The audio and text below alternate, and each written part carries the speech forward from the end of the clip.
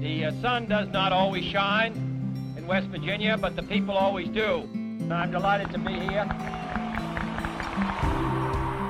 These are historic times in Appalachia. A lot has changed, a lot is changing now, and a lot still needs to change. In our podcast, we talk with change makers right square in the middle of all this, working to ensure the change is for the good. You're listening to Change in the Coalfields, a podcast by Coalfield Development. I'm your host, Brandon Dennison. This is Change in the Coalfields, a podcast by Coalfield Development. My name is Brandon Dennison. I'm the CEO of Coalfield Development. This week is special. We have another CEO and another founder with us, Mr. Dan Conant, founder and CEO of Solar Holler, which has become a legendary company in West Virginia and Appalachia and really in the country. The last time I saw Dan, he was in town because the Secretary of Energy, Jennifer Granholm, had come to learn more about Solar Holler and Coalfield Development and all the good work that's happening in clean energy here in West Virginia. So Dan, thanks for coming to the podcast. Thanks for having me. So you are a proud West Virginian. Can you tell us where you were born, where you grew up, and maybe just how being a West Virginian, having a childhood in West Virginia has shaped you? Sure thing. So born and raised in Jefferson County. I grew up with a Harpers Ferry mailing address, but for me, that meant not being in the historical park, but out in the woods outside of Harpers Ferry. Yeah, just spent my entire childhood all the way through high school in Jefferson County, playing in the woods and hanging out on the mountain, as they called it. Then went through Jefferson County Public Schools, go Cougars. Yeah, and then went away for college and bounced around the country for about 10 years before wanting to move on back home.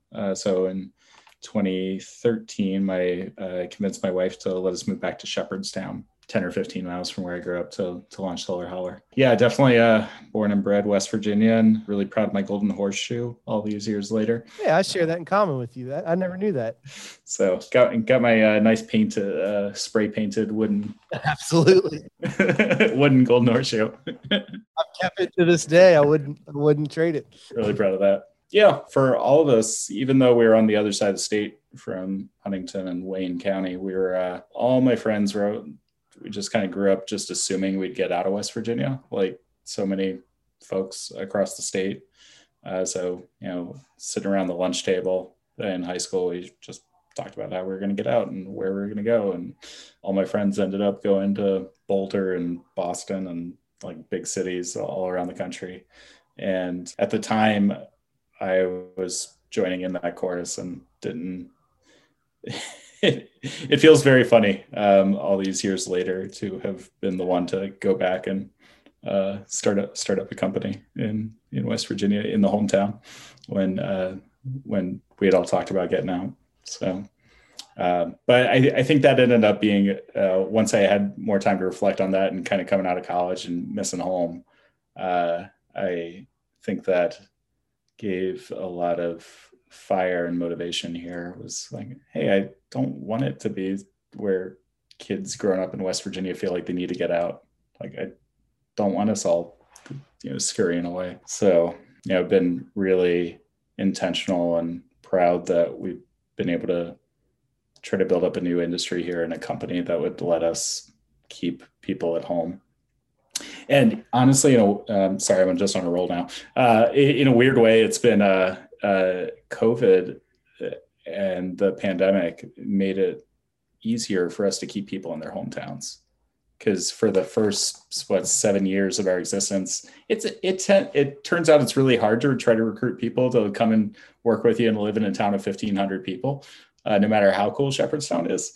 That was tough. And then when we went all remote in early 2020, we opened that up and said, hey, you can live anywhere you want in West Virginia, stay in your hometown, stay in your home holler, and just dial in. And it's been really nice as a result. So like now we've got people working with us in Princeton and Oak Hill and Parkersburg and Fairmont and all over. So we've really been able to, spread out and scatter around our hollers here.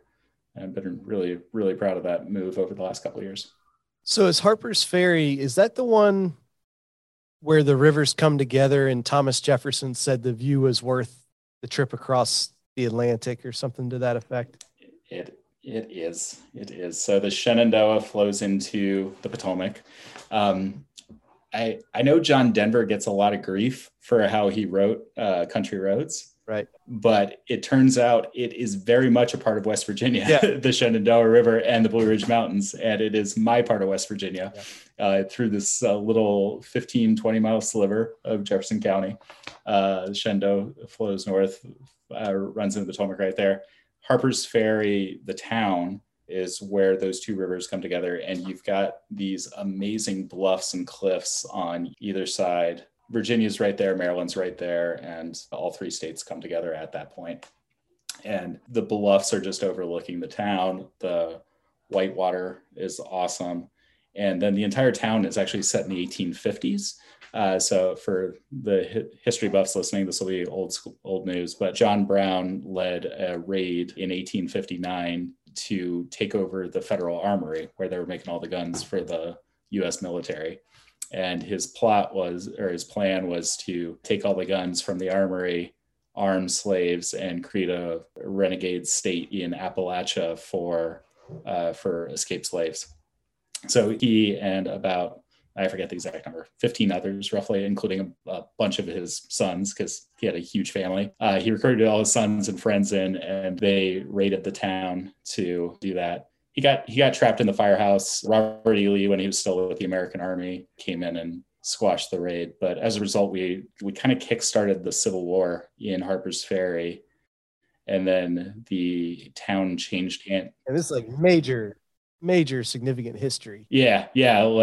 Really that sent all the southern states into a tizzy leading into the 1860 election, really just like ignited the Civil War out of Harper's Ferry. And then during the war, the B&O Railroad was running through, whereas Virginia and Maryland are right there. It was a really hotly contested town. And so it changed hands 23 times over the course of the war. And before the war, it was about 5,000 folks, and then it got bombed out and went down to a couple hundred folks after the war. But then, so tons of really interesting military and political history there. And now the entire town is a National Historical Park, still set in the 1850s. My little sister worked there for 7 years, making hoop skirts every day. So she's sewing hoop skirts. That's a niche. It is. She was really good at it too, and doing living history. And it's a gorgeous town with amazing buildings, amazing history, and honestly, it's a gateway to West Virginia. So many folks from the East Coast come through there, and that's their first taste of West Virginia, and they fall in love. Absolutely. And clearly, I mean, you fell in love with that landscape. You talk about the woods and the rivers, and there's something about West Virginians. I think we do tend to feel very connected to our landscape, right? Yeah, it's we right across the road from where I grew up, there were a couple hundred acres of woods that I would just wander through all the time, like scrambling over creeks. And then down the back hill was, if I went up and down the hill, I was on the banks of the Shenandoah, and there were all these wildlife management areas around us. We were about a mile off the Appalachian Trail growing up, so spent tons and tons of time just walking the trail, going to the shelters. Remember sitting in Harper's Ferry too. Remember sitting on the benches, on the swinging benches at the Outfitter, the little outdoor goods supply store, and it's the halfway point on the Appalachian Trail. And all the through hikers come through, and it's, we've also got the stock up, and more importantly for a 10-year-old kid, share war stories of the bears that they fought off, and the holes they put in their shoes. So I just remember being in awe, sitting there as a 10-year-old, just off on my own, listening to all these grizzled hiking vets coming off the trail. Yeah, I'm really, really attached to it. And then for the last decade, I've been living in Shepherdstown, which is about 10 miles upriver, which is just a funky little town right on the Potomac. My college town. We're going to get to that piece here in a little bit. But as a kid, did you always want to start your own business? Did you always have that entrepreneurial fire, or did that come later in life? Looking back on it now, it all makes sense. but at the time I wouldn't have said like, hey, I'm going to be an entrepreneur, or I'm going to start a business.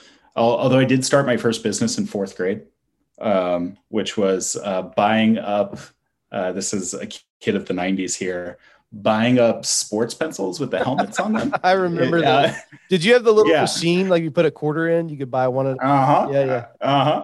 So, but I was like, okay, I'm going to buy these in bulk, and then I'm going to like take out, and then I'm going to mark up all the pencils from people's favorite teams and try to sell those. It ended in failure a couple months in, but but I had a lifetime supply of pencils on me after that. You know, what do they say? Like only 5% of startups actually make it, right? Yeah, exactly. So that was my first business venture. I also had a short-lived venture where I was going to bottle up honeysuckle. And so I was taking the little honeysuckle buds one at a time, drop, and I was going to bottle that up. So yeah, that was elementary school for me. No, in high school, I thought about going into law, thought about going into government. I mean, at that point, I just knew I wanted to be involved in renewable energy. Like even senior year of high school, freshman year of college, I knew I wanted to be in renewable energy. And really, what made you? What led to that clarity of purpose? Unclear. Senior year of high school, that'd be like what year? 2003. Okay, so we're starting to understand climate change by that point. Yeah, so I was the geek in high school who had followed all the news and read the Kyoto Protocol, which was the first international climate agreement back in 1997. So as soon as I got into high school, that was Kyoto. Like when we talk about, like we have the Paris Agreement, Copenhagen Agreement. Kyoto is like the first one. Yeah, Kyoto. Yeah, there was Rio in '92, and then Kyoto, and that was kind of like a more general one. Kyoto was the first time that all the countries of the world got together and said we're going to tackle greenhouse gas emissions. The U.S. didn't ratify it, but that was the first agreement. And the rest of the world ratified that back in 1997. I was thinking about that even way back when. So then I got into college, was studying environmental science and international politics and looking at all this stuff. So I don't know exactly when or why, but like really, from all the way back then, this was pretty clear that I was going to be in this space. Now, I didn't know I was going to start up a company or do exactly that, but I just knew this was the industry. Yeah.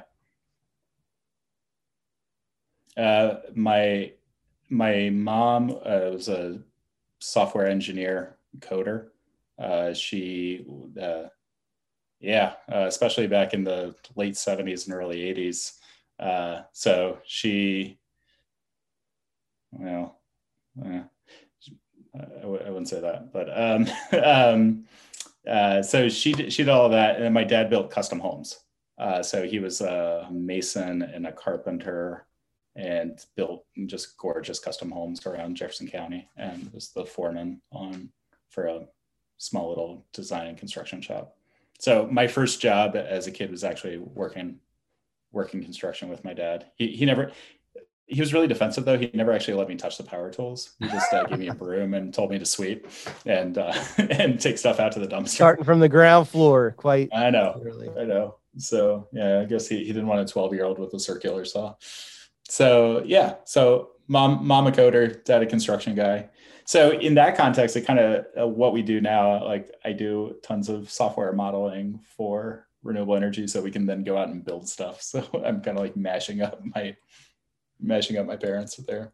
All the pieces of yourself, bringing them to full benefit. Mm-hmm. So where'd you go to college? Allegheny College in Pennsylvania, up near Erie, small little school. My dad drew a 300-mile radius around Harpers Ferry and told me I could go anywhere within that. And so I went to the one that was 299 miles away. You know, it's funny. That's partially why I went to Shepherd. My parents basically said, you can go anywhere you want inside West Virginia where you pay in-state tuition. That's fair. That's fair. So Shepherdstown was really about as far away as I could get staying in state. And then I fell in love with it.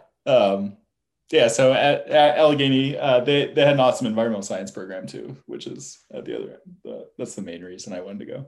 So that was undergrad. And then for grad school, went to Johns Hopkins University for their studying renewable energy. Yeah, they had an energy policy and technology program that I went through. And then from there, you end up in Vermont. Yeah. So after Allegheny, really wanted to work in renewable energy. At that point, there were 0 companies doing renewables or efficiency in West Virginia. So I started bouncing around the country a little bit, moved to Vermont and did a couple years in Vermont, a couple years in DC, and launched with a couple other folks the largest solar company in Vermont called SunCommon. And while I was in DC, I was working for some forestry organizations while doing grad school at night. And yeah, so had a lot of fun launching that. Got to launch in SunCommon. Got to do some really cutting edge stuff where I launched 3 of the first 10 community solar projects in the country, which is where lots of folks get together and share the electricity from one system. That might be interesting, just in case folks don't know. So like that could be 10, 20, 30 homeowners go into an agreement to share one system, right? Is that sort of what that looks like?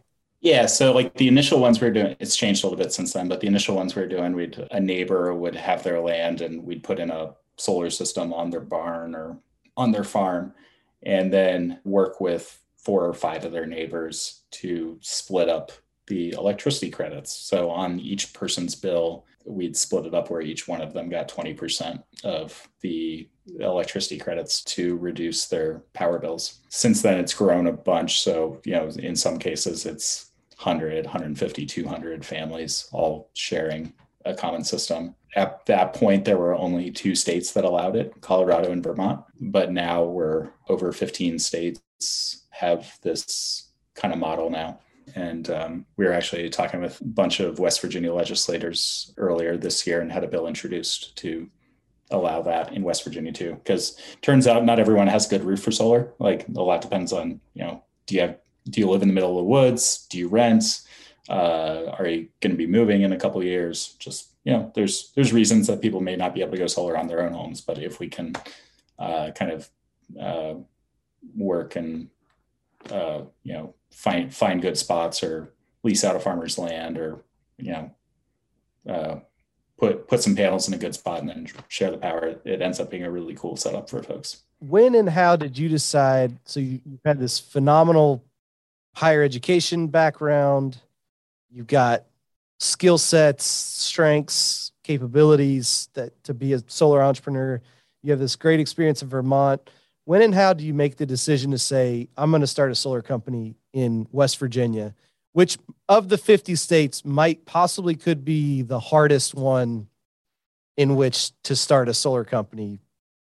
One could argue, I would imagine. It was argued to me. I remember my bosses at the time, I told them I was going to be, this is 2013.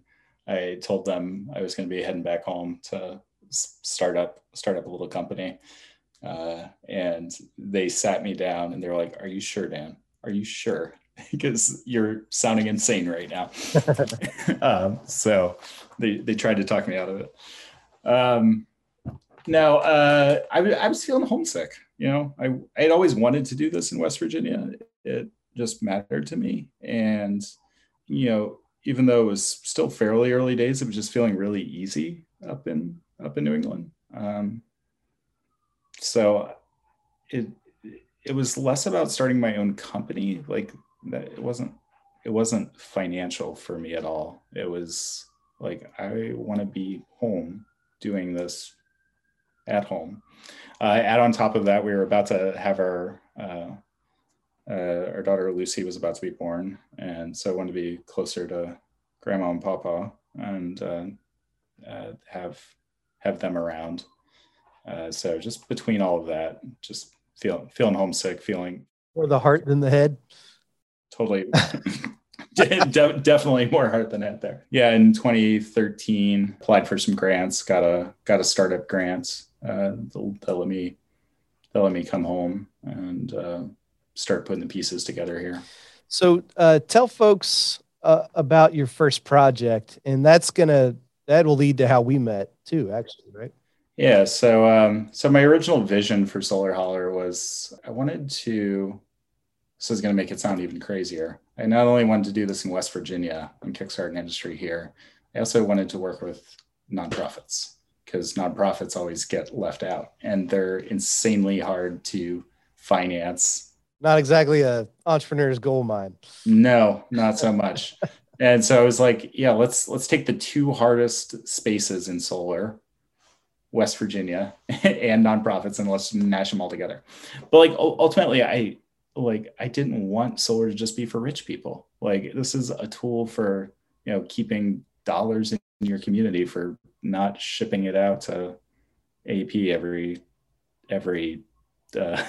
month.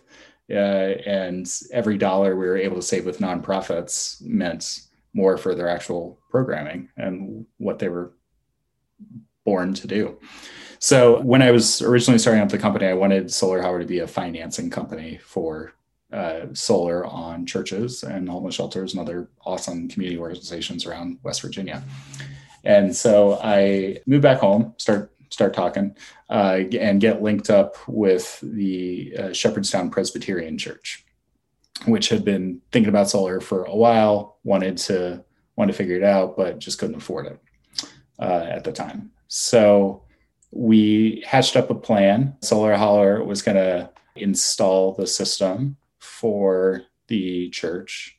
We were going to cover all the costs, and the company, as a for-profit company, would be able to take the tax credits that help support solar. But the church couldn't take those nonprofits because they don't pay any taxes in the first place. So unfortunately, the way this works is that if you're a homeowner or a business, you can get incentives from the federal government. If you're a school or a recovery clinic or a homeless shelter, like, sorry, you're out of luck. So the way around this was Solar Holler was going to install the system, do what's called a power purchase agreement, where we'd sell the power to the church and we'd take all the tax credits behind the scenes, and the church would pay less for their power than they were paying Potomac Edison. Well, that's all, that's a tried and true model. It's done in about 25 states. I'm still convinced it was legal at the time, but the West Virginia Public Service Commission told me, nah, you can't do that. Only Potomac Edison has the right to sell power in Shepherdstown, and in Huntington, only AP can sell power. So they were saying utilities have a monopoly. You cannot violate that, even if it's not to sell power to folks across town. I was just trying to put in solar panels on a church roof. So without that, we lost access. Briefly, just for folks who are listening, like if you care about free markets, a lot of times like green industries are get criticized for, needing federal subsidies and federal grants. But what about this traditional utility setup sounds like a free market, to any of us?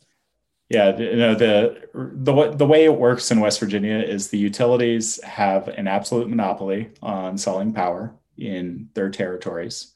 They get their rates set by the Public Service Commission. So customers can't shop around, but then the utility has their rates set by the government, and they get a guaranteed rate of return. They get guaranteed profits. They're the only company I've ever heard of that get profits. Get guaranteed profits of 10% on the 10% return every year, no matter what. So they're the only ones like that. When we got shut down, when this project got shut down by the Public Service Commission, so the Public Service Commission said, you can't sell power to the church. And when that happened, we lost access. We wouldn't be able to take those tax credits. We wouldn't be able to get the USDA grants, all that. It just really hurt the economics of the project, especially 9 years ago before panel prices had come down as much as they have now. So I went back to the drawing board and using that Johns Hopkins degree, figured out a way to, instead of, if we weren't going to be able to sell the power to the church, I said, fine, let's give it away. And we went back to the drawing board and created a crowdfunding program where I never asked for a dime from anybody in town. Instead, I asked people to let me install a little remote control on their electric water heater. And we registered 100 water heaters in tiny little Shepherdstown as a power plant. Hooked all these water heaters up to the internet. We're able to monitor them in real time and turn them on and off every 2 seconds with fluctuations of the voltage and frequency of the power grid. So traditionally, this service has been done by, bigger power plants kind of going up and down, or big pumped hydro. And we said, we can do this with water heaters in people's basements that are just sitting there. So we set up this power plant, turning the water heaters on and off every 2 seconds, and just like little bits here and there. My wife, Laura, was actually doing all the day trading on the water heaters, and took the revenue from this power plant and put it into a fund within Solar Holler so we could give away solar systems to churches and homeless shelters and affordable housing groups and folks around the state. So that first project would have cost the Presbyterian Church $55,000. Instead, we gave it to them for $1. And instead it was paid for through this really obscure corner of the electricity market. And that was our very first project out of the gate. We went live with that in summer of 2014. And I remember at the time going around and explaining what we were doing to folks in the energy industry around the country. And they were all amazed that it was happening in small town West Virginia and not in San Francisco or Silicon Valley. It was like, no, we're doing it in a town of 1,500 people in the mountains. That's how we got started. And then it was kind of off to the races from there. Once we had a big ribbon cutting and had 150 people out on a random Tuesday morning in August to cut the ribbon. It was the big thing in the town going on. After that, like within 4 days, we'd gotten flooded with hundreds and hundreds of folks around the state all saying, hey, I want to go solar, I want to go solar. And well, it turns out at that point, we didn't have the workforce in the state, didn't have people to actually install this stuff. And we instantly knew there was demand and that this is what people wanted. We just needed to build up all the skill sets and capacity and give folks a chance to be a part of it. And that's when I met Brandon. So Shepherdstown Presbyterian Church, it's an amazing church. There's a very vibrant congregation, very committed to social, economic, and environmental justice. And I was blessed to be the youth director at Shepherdstown Presbyterian Church when I was at college in Shepherdstown. And it's funny, probably soon after you would have moved away from the area, I moved into the area. And then soon after I moved away from the area, you moved back to the area. We just sort of missed each other. But as you were sort of talking with friends at Shepherdstown Presbyterian saying, we're really gonna have to develop the workforce for this, and that you really wanted to do it throughout the rest of the state. And a good friend of ours, Than, and his wife, Marianne Hitt, thought of me and Coalfield and put us in touch.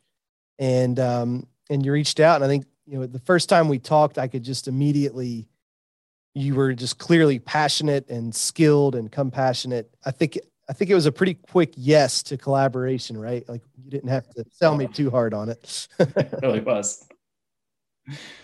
It really was. No, and we had this problem. We needed people doing this stuff, and well, it turns out we had a lot of folks looking for work in the southern part of the state, especially in Mingo and Wayne. And at that point, mines were closing left and right, and we needed, like, from the very start, I wanted to make sure that we were piling as much good stuff into every project as possible. And, here was this chance to build up a workforce and build up a new industry in West Virginia. Let's do it in the places that need the jobs. Let's try to, we're building projects in Shepherdstown or Morgantown, but like we really need income and jobs being sent into the southern part of the state. So let's do that. And so that was always a huge part of the motivation for me working with Coalfield at that point. So our first solar crew chief was a former coal miner, underground coal miner. Remember Robert? Yeah, I do. He was awesome. And already a licensed electrician. So he came right out of the mine because he worked on mining equipment underground. So he was already licensed, came right out of there, ready to roll. Our first work truck was an old ice cream truck. Did you see the music on that? Like the I don't think that worked anymore, but it still had the little window. I mean, we have some hilarious pictures of the guys like in their solar hat. In our first crew, it's like a green hard hat with like a Friends of Coal bumper sticker on it, sitting behind the window of a used ice cream truck. Yeah, no. So we had instantly we wanted to work together, and so we started working with Coalfield, where I was developing the projects, working with your guys, teaching them how to, like, what they're looking for, how they're doing this stuff, and then Coalfield hiring up the workers and the crew members, and it was a way for us to support Coalfield's good work too. So yeah, we started that in 2014, 2015, and then we kept going and did a bunch of those projects using that funky water heater power plant, including a project on Coalfield's offices and apartments in Wayne, and then Harmony House in Huntington, and a public library. And then we just kept going. So by 2016, I had badgered enough investors to allow us to launch the first solar loan program in Appalachia for homeowners, because obviously this stuff only works if people can afford it, and no one would have cars or or cell phones if you had to pay for everything up front. So we launched that in 2016 and just started going to town. And so and these days we're up to 75. As of today, we're at 75 employees around West Virginia. This number at this point, it's like going up every week. Yeah. Like I saw you earlier this year, 55. Saw you in the spring, 65. Yeah. Next week we'll be at 80. We exactly. we just made 5 hires this week, so it's growing. Go ahead. The union decision was inspiring to me. In late 2019, we had we were going a little further back. So in 2018, we actually Coalfield and Solar Holler had this joint venture, and in 2018, Solar Holler was doing well enough where we actually bought out our partnership with Coalfield and brought all of the Coalfield staff who had been working on it with it under the Solar Holler banner, and just truly combined forces. So then by 2019, things were exploding. AEP had been jacking up rates a ton. Power was getting more and more expensive. At the same time, solar panel prices had been going way down. And we had set up all this financing and, kind of laid the groundwork. So by 2019, demand was exploding, and we just really needed good, solid, knowledgeable, talented electricians and trades folks, and needed to be able to find them quickly and onboard them so we could take care of all the people that were looking to work with us. So we reached out to the IBEW Electrical Workers Union, the International Brotherhood of Electrical Workers, and approached them about joining up. And there were a bunch of motivations there. Number one were going back to the Golden Horseshoe conversation from earlier. West Virginia led the labor movement. Like unions were born here. They were born underground in the mines and in the steel, and people fought so hard and had to died, and they had to face down goons with Tommy guns. Boy, they had to face down the U.S. Air Force. Yeah, we had West Virginians had to give so much in order to be able to band together and get decent retirements and get a 40-hour week and be able to not make life about work.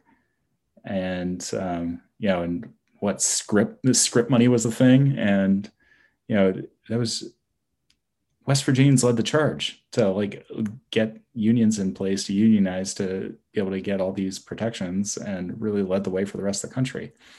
And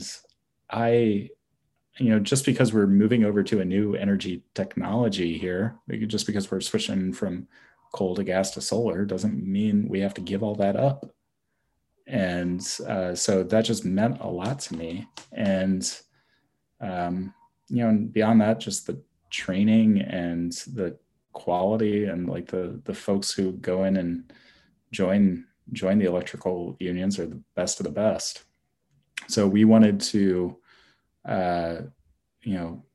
be able to piggyback off of the union's pensions and 100% healthcare for the whole family and be able to offer all that. At the same time, we're having a safety net for our folks and be able to recruit from just have an amazingly talented pool of folks.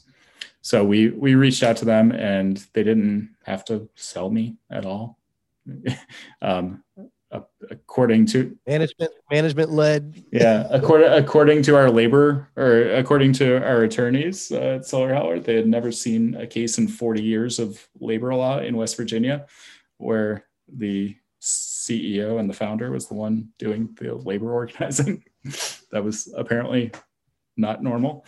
But that, like I said, that just mattered to me. I don't want us to step backwards as we're making this transition, and we wanted to do right by folks, and it just made a ton of sense from the company's perspective at the same time that we were giving our employees what they needed. Close to wrap up here. I've got two more questions. What's the growth plan? What's on the horizon? And what could you talk about your role in the Act Now Coalition, Appalachian Climate Technologies Coalition, and what that could mean for business growth as well? Yeah.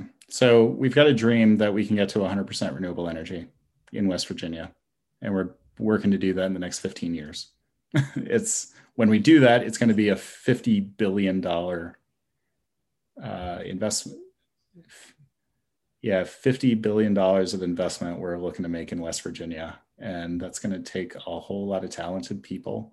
Amount of jobs that's going to take. And across lots of different kinds of jobs. It's, even now within our 75 folks, we've got electricians, we've got folks coming out of the roofing world, we've got project managers, we've got designers who build these amazing 3D worlds so we can figure out how much sunlight's hitting every square inch of a roof every 15 minutes of the year.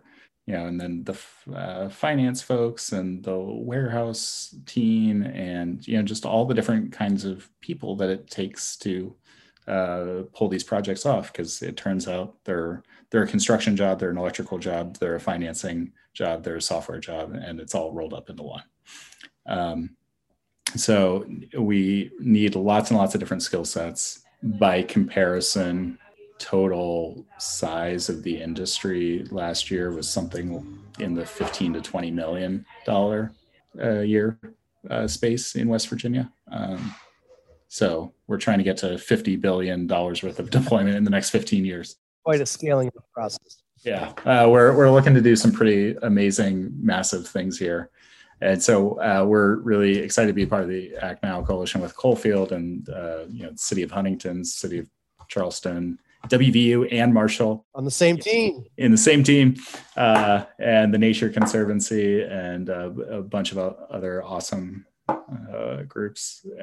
So we're excited to be a part of that, so that we can, get the warehousing and manufacturing space in that we need to pull this off in the state, as well as to start to bring more folks into the industry. And when you bring someone into a brand new industry, it needs training, and there's a learning curve there, and you're not going to be you're not going to be very productive. It takes investment. Yeah, investment, and you're not going to be productive on day one. You're going to be wide-eyed and dazed, and that's going to take 3 to 6 months of training to get folks to the space they need to be. So we're really excited to be part of this and working with Coalfield, so that we can complete all that training that we need, so that people can know what they're doing and do quality work, and help us build all of these. What we're ultimately going to be doing here is building tens of thousands of little power plants on rooftops and farms all across the state. And you need talented people who can build a power plant. Yeah. And so, maybe related to that, what are some of the biggest changes you've seen in Appalachia? And what are some of the biggest changes you've not seen yet and you still hope to see soon? Yeah. I'd say the tone around renewable energy has really dramatically changed. I think we've gone from a world of, and part of the reason people were telling me I was crazy was there was this assumption that no, there's only room for coal in West Virginia. And turns out that's just not true, that people are excited about solar, that they're, excited for the future here, that they kind of want to take control of their own destinies, which totally makes sense given who we are as a state. So there's all that. I'd say we've seen a really marked shift in the legislature. So last year, 9 years ago, I was getting shut down by the Public Service Commission for trying to do a power purchase agreement. Last year, it got legalized.